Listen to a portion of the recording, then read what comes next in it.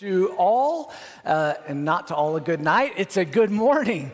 And at this point, I know that I usually say hello to all of those at our other campuses, and certainly glad that you chose to worship with us. But one of the things I realized is you guys might not have a context for what goes on at those other campuses that we often say hello to. There are hundreds of men, women, and children who meet at those other campuses, and those campuses are led by campus pastors. They each have their own campus pastor, and the campus pastor's role is to help care for and shepherd their needs, that congregation's needs, throughout the week, through the ups and downs of life. Certainly, they help us fulfill that vision, be, make, and reach, be disciples, make disciples, reach those who do not yet know or walk with Jesus. And then they help contextualize those initiatives for those particular communities. How can we reach those particular communities, specifically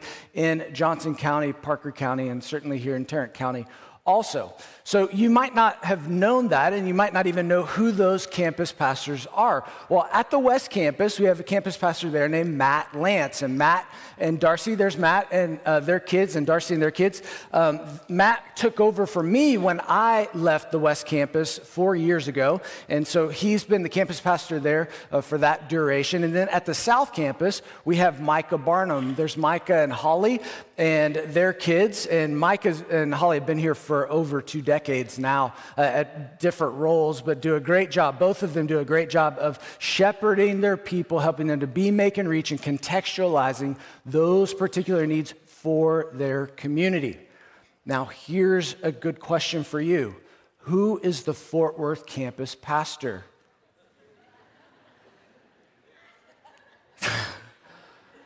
Yeah, your nervous laughter is me. Yeah, and that's what some people would say. I have the same thing. And some people would go, well, Cody, you are the Fort Worth campus pastor. And as much as I would love to be the Fort Worth campus pastor, I cannot be the Fort Worth campus pastor and the lead pastor of a multi-site church. I cannot help care for your daily needs at the Fort Worth campus the same way that Matt does for the West Campus and Micah does for the South Campus, and lead those other initiatives. And the good news is we have some biblical models about what to do to help care for God's people. You have Exodus 18 with Moses and Jethro. You have Acts chapter 6 with the elders and the deacons, because God wants his people to be cared for. That's what he wants, and that's my heart too, is that each of our campuses would have people who are well-fed, well cared for spiritually. And so back in 2019, our leadership began talking about employing and empowering a Fort Worth campus pastor. And this would be a tall task. Certainly, because whoever that would be certainly has to have and embody the Christ Chapel DNA, has to have a history of leading a large staff, has to be able to connect with multiple different generations, and also has to certainly be able to be a presence in the pulpit. And so as we began to pray about those things, the decision became very clear and very obvious. And our elders unanimously decided that the Fort Worth campus pastor should be Ben Fuqua. And yeah.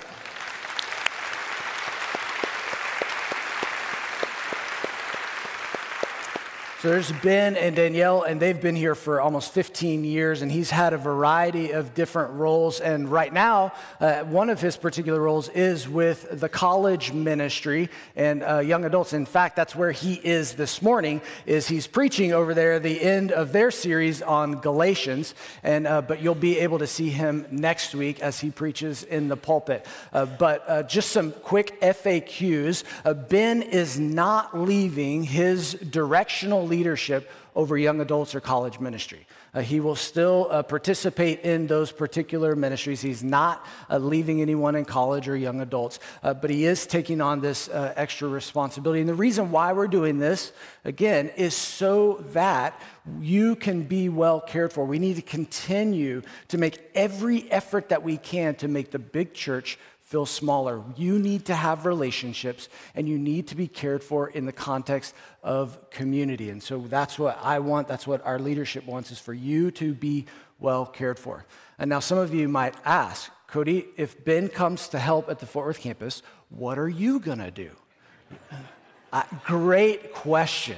I will still continue to partner with the campus pastors to pastor as many people as I can. I love each and every one of you. I want to get to know you and shepherd you and those at the other campuses. And this will help me get to know some folks at those other campuses and even reconnect with folks at the West Campus that I've had relationships with since I was their campus pastor. But also continue to work with the elders as far as discerning God's direction for our future. I'll continue to be the consistent messenger so that we have a consistent message and methodology for ministry. And I'll continue to obviously preach and guide the teaching from the pulpit. So I'm not going anywhere. I don't have any plans on going anywhere. Fort Worth campus just gets the addition of having been as boots on the ground to care for you. And I know he loves you. I know he's excited about this. He's already been working on this behind the scenes, and you'll get to hear from him next week in the pulpit. So super excited about this season for our church. But this week, it's my turn in the pulpit. So if you will, open your Bibles to Matthew chapter 27. Matthew chapter 27. We are going to continue our series, obviously. Do you hear what I hear as we continue our series in Matthew? If you're opening one of those blue Bibles, it's page 834. This is actually the second to last sermon that we're going to have in the Gospel of Matthew, which is honestly kind of sad for me. It's been a really great time and a really great study. And so we are going to be speeding through the end of Matthew here and beginning in the new year, beginning on January 8th, we are actually going to keep the story going, and we are going to start a year-long study through the book of Acts.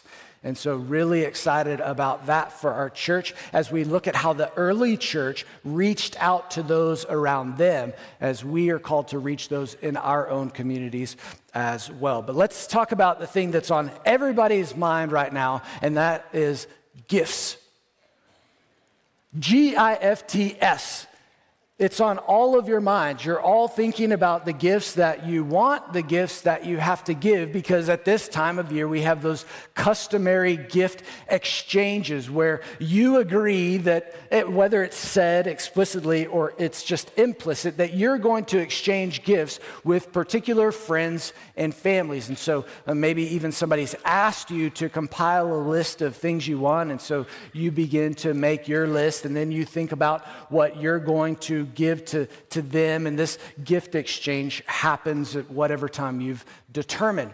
Now, the thing that nobody wants to think about is that usually during the Christmas season, there's a double exchange. And I don't mean that just two people are exchanging gifts. I mean the gift that you put time, effort, energy, maybe even prayer into could potentially be exchanged by the receiver. Does that not chap your hide? That the gift that you gave to them, they might receive and they go, I wanted a different color, or I need a different size, or I want something different altogether. And so they take your gift and they go and they exchange it. Nobody likes to think about those things. And if we're honest, every single one of us has that thought. You think, is it better to just get a gift card with this? So every gift exchange, it doesn't matter if it's with your friends or family, turns into a white elephant gift exchange. You know what that is, where regardless of what you receive, you might not end up with, because you're going to open it and then you're going to keep your eye out for the things that other people get that you might want instead. It's the cutthroat Christmas exchange that puts everybody in the Christmas spirit. It's what everybody wants to do. And so this gift exchange happens, and then a double exchange can occur. And the thing that I've realized is, and I think about it too, when I think about exchanging the gifts that I receive, is really, this is a season of wishing and wanting that we all have. And it doesn't just apply to these material gifts that we exchange on a regular basis, but really this season also makes us reflect on things that we wish we would have. And I'm not talking about just a sweater. I'm talking about during this time, we think, could I have a better job? Could I have a better friendship? Could I have a better family? Could I have a better home? Could we have a better X or Y? And we all have these thoughts of exchanging what is for what we wish could be. But the real question is it worth an exchange? Is it worth exchanging what we have now for what we think we want or what we wish could be? Because that exchange doesn't always work out in our favor. And that's what we're going to talk about today, because today in Matthew chapter 27, we're going to look at the most infamous exchange in all of history. And it was an exchange that's recorded in Scripture. And so what I want to do today is I want to explain what this exchange was. And then I want to give you some introspective questions for you to reflect on so that you can ask yourself, was that worth it? And think about the exchanges that we make on a daily basis, wondering if it's worth it for us as well. And then I'll give you some applications. So let me give you some context as far as where we are in the Gospel of Matthew, because Jesus, as we talked about 2 weeks ago, Jesus was in the Garden of Gethsemane when Ted preached, and he talked about what to do when you're in the press. Talked about the olive press, did a great job. And so now Jesus has been turned over to the religious leaders of the day. He's been arrested. And now the religious leaders put him on trial, and they think he's blasphemous. He said that he's God, so they want him killed. But the religious leaders don't have the authority to do that, so they have to turn Jesus over to the Roman government, who has the authority of the sword. They can kill people. They can punish people. And so the religious leaders take Jesus and put him on trial in front of Pilate. And that's where we're going to get this opportunity to exchange that we're going to talk about today. And so what I want you to see in these few verses in chapter 27, beginning in verse 15, is a customary exchange is going to present a great opportunity. A customary exchange is going to present a great opportunity. Look at verses 15 to 18. It says, now at the feast, the governor was accustomed to release for the crowd any one prisoner whom they wanted. And they had then a notorious prisoner called Barabbas. So when they had gathered, Pilate said to them, well, whom do you want me to release for you? Barabbas or Jesus, who is called the Christ? For he knew that it was out of envy that they had delivered him up. Now we're going to stop right there. So let me explain what is going on here. So the feast is important to understand because it's the Passover feast, and that's important for so many different reasons. But what's important to understand for this context is this was the feast that Jews from all over made their pilgrimage to Jerusalem. So there are a ton of Jews in Jerusalem at this time. Okay? A lot of people who don't like the Roman government are here. And Pilate is basically going through and questioning Jesus. And he doesn't want a riot on his hands. And really, that's the only reason why Pilate is there, is because he's supposed to be, it says governor, another word is procurator, or he's a peacekeeper. Rome put him there to keep the peace amongst the people. Now, the Jews don't like the Roman government and the authority that they have over them. And so now Pilate has this thing going on where he's got some upset Jews, and not just a few, a handful, a bunch of upset Jews on his hands, and he doesn't need a riot. But the problem is that he knows that Jesus is innocent. In fact, 4 times throughout this account, he says Jesus is innocent. There's no reason to kill him.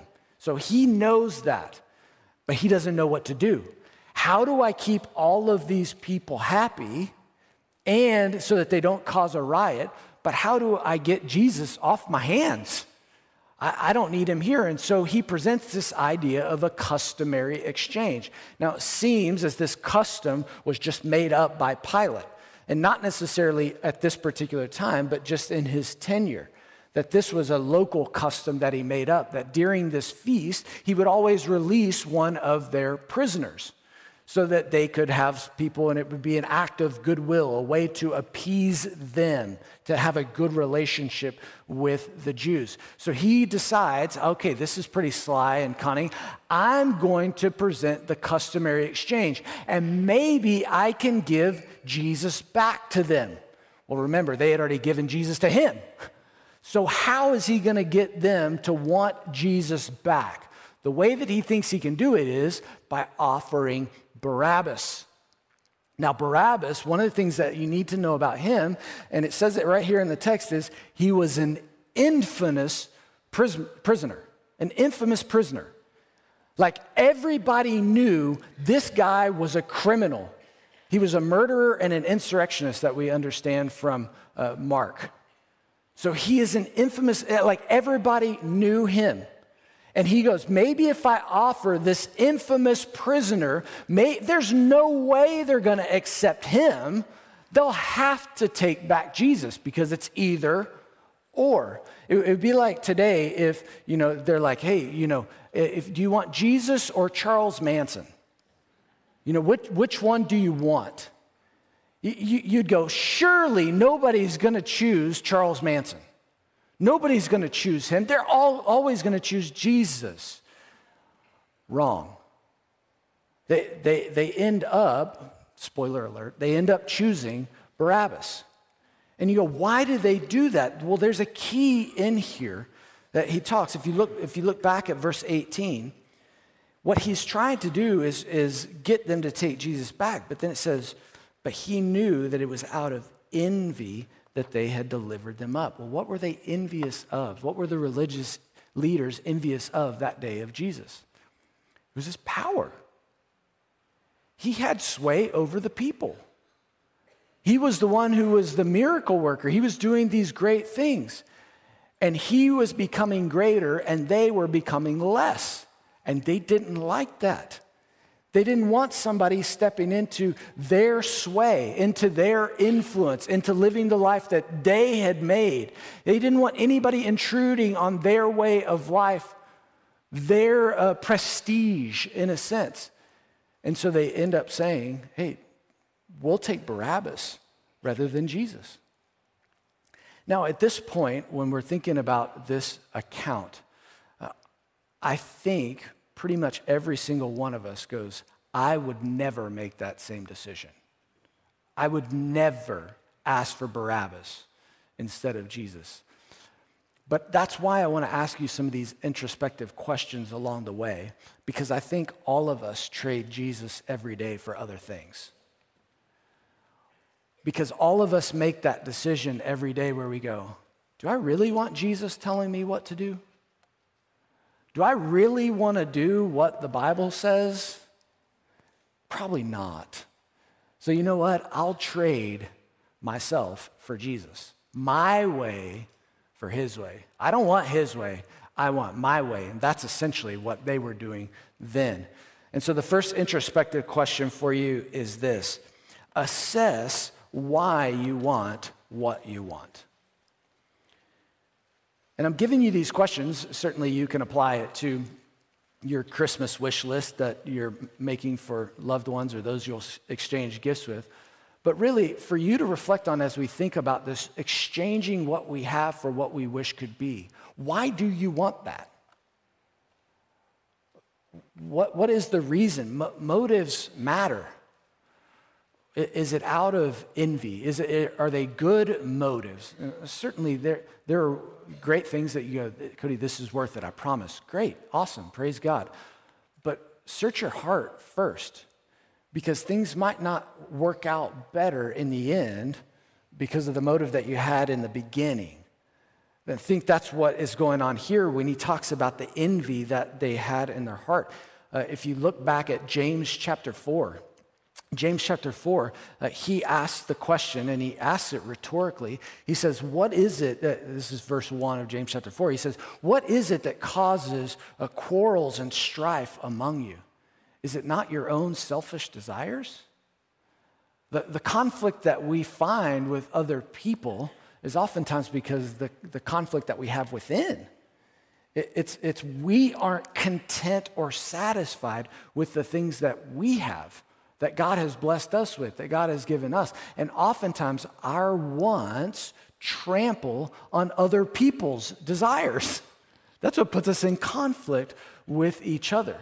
And so I think we've got to assess, why do we want what we want? It was funny, my boys love Dude Perfect. I don't know if you know Dude Perfect, who I think are wonderful guys, by the way. They have a wonderful Christian witness, so praise God for them.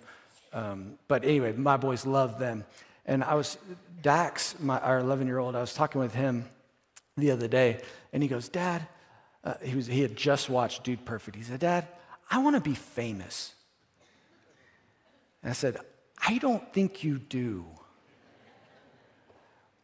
You got to be careful what you wish for. And it got us into a great conversation about, why do you want to be famous? Why do you want those things? In a great way that we've all had the same desires that he had that made him say that. We've all had those.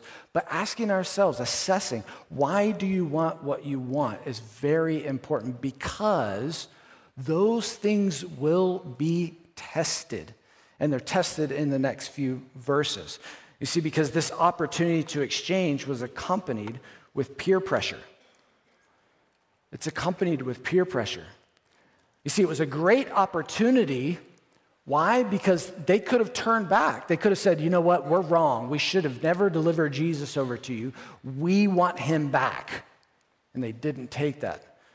And this opportunity now has been filled with peer pressure. Look at verses 20 and 21. It says, now the chief priests and the elders persuaded the crowd to ask for Barabbas and destroy Jesus. And the governor again said to them, which of these two do you want me to release for you?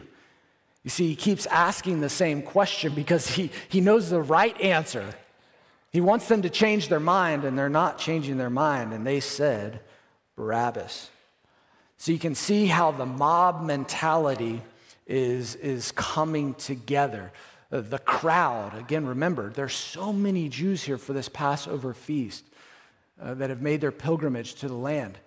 And they're getting whipped up into a frenzy by these religious leaders who are saying, ask for Barabbas, don't for Jesus. And they're trying to work the grapevine in that way. And this mob mentality begins to rise up, and Pilate begins to feel the pressure from them. But he's not only feeling pressure externally from the crowd, he's also got the internal pressure from himself. I mean, he knows the right thing to do. I just told you earlier, 4 times he's going, I know you're innocent. I know you haven't done anything wrong. I know you shouldn't be killed or crucified. He has that in his own mind and heart, knows what's right to do. So he's got the external pressure from the crowd. He's got the internal pressure from himself. And then, if that's not enough, he's got marital pressure from his wife. Some of you guys laughed. Yeah. His wife comes to, look back. This isn't on your sermon notes, but look in the text here. It says that, verse 19, besides, while he was sitting on the judgment seat where he makes these judgments and proclamations, his wife sent word to him, have nothing to do with that righteous man. Don't have anything to do with him. For I have suffered much because of him today in a dream. She knows the right thing to do is, listen, let him go. So he's got pressure now from his wife. He's feeling all of these pressures. That's why you've got to understand why you want what you want.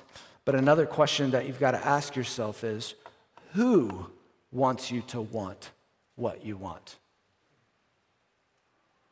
Who wants you to want what you want? One commentator called this section the plight of an unprincipled man. I thought that's a really good line.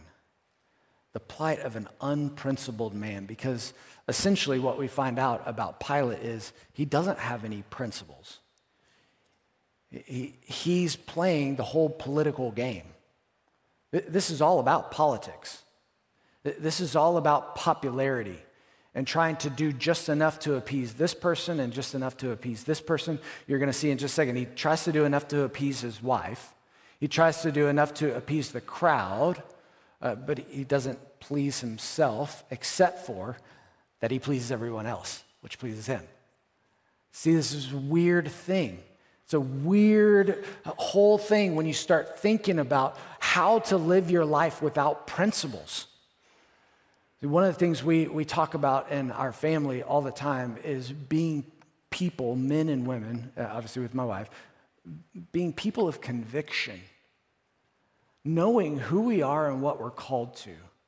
Because those things don't change based on what people want us to do or what people think we should do. That's why this is important to ask the question, who wants you to want what you want? Is there somebody influencing you to want these particular things? Because honestly, sometimes people just want a partner in crime. They don't want to feel bad about the decisions they're making, and they won't feel as bad if they have someone along with them for that ride. And you go, listen, don't destroy your life to assuage someone else's conscience. That doesn't make any sense.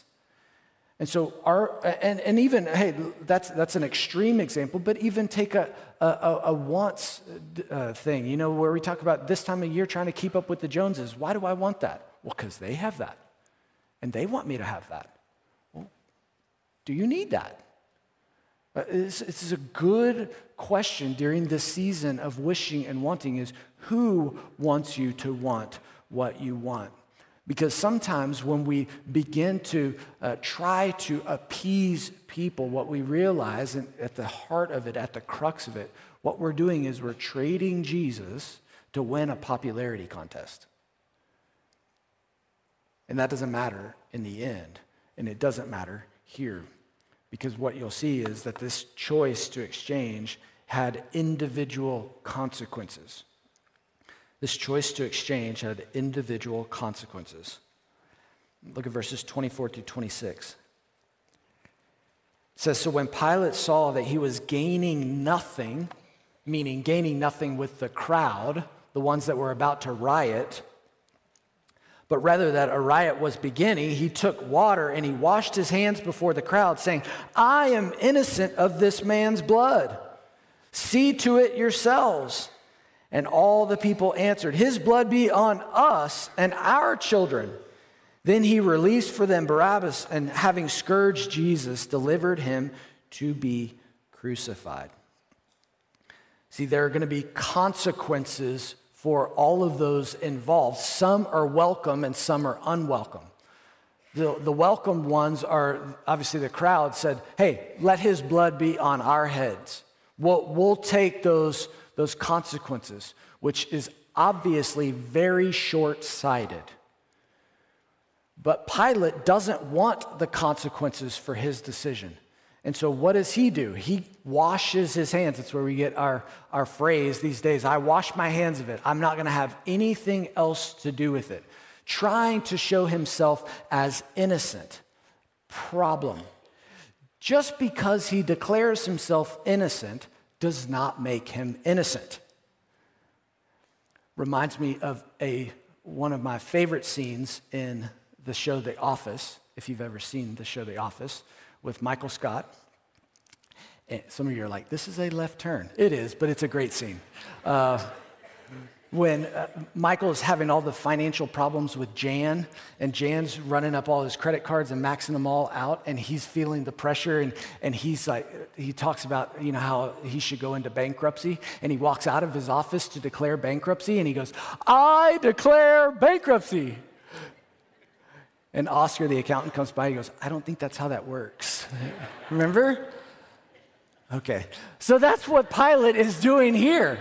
I mean, he's declaring, I declare myself innocent. I don't think that's how that works. I don't think just because you declare yourself innocent means that you're innocent. Because who is responsible for crucifying Jesus? Well, it's under his authority. It's under Pilate's authority here. He's the one who scourges him and hands him over, as it says here in this passage. Hands him over to be crucified. So I think one of the things in this season of wishing and wanting we've got to assess is what you'll get if you get what you want. What are you actually going to get if you get what you want?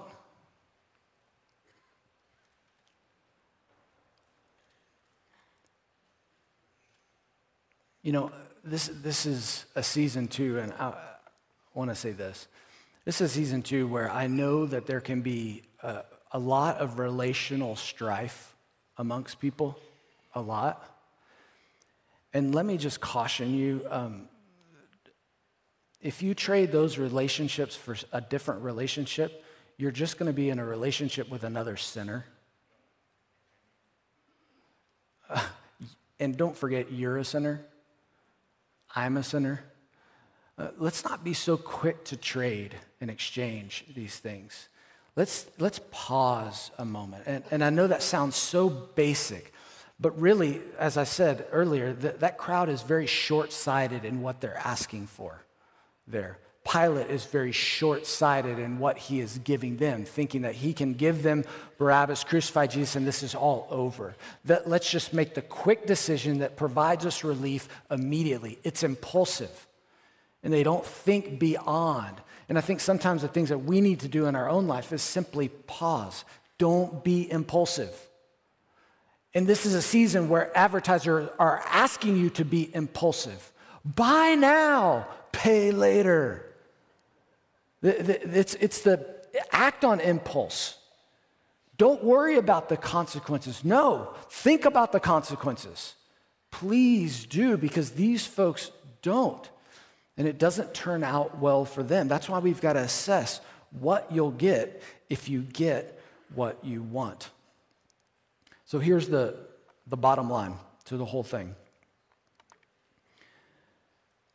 What I want you to hear from this passage is to exchange the wrong things for the right things. Exchange the wrong things for the right things. And here's what I mean. These folks in this passage, they exchanged the right thing. They exchanged Jesus for power, for popularity, for immediate pleasure, this immediate satisfaction. They traded the right thing and they got all the wrong things instead. And it needs to be the other way around. Trade the wrong things for the right things. And the right thing is obviously Jesus, because guess what? There's only one person in this passage who it works out well for. Do you know who it is? It's Barabbas. He's the only person who this works out well for. And why does it work out well for him? Because he was a notorious criminal. He's a murderer. He had already been through a trial, convicted and condemned.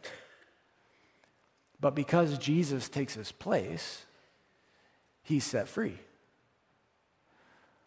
You see, don't miss this. There are exchanges that God is okay with.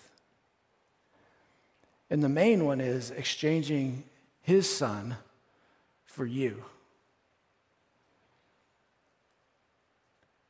See, one of the things that isn't necessarily apparent is that the name Barabbas means son of the Father. And there's certainly that the religious leaders of that day would have known that play on words, that here's a man who claims to be the son of the Father, and he's being exchanged so that this man can become a son of the Father. You can become a child of the Father by exchanging your life for his. He's okay with that exchange by placing your trust in Jesus Christ for what he's done for you when he paid your penalty because you were convicted and condemned for your own sin. But he paid the penalty for your sin so that you could be set free the same way Barabbas was set free at that moment, in an instant, to trade your life for his.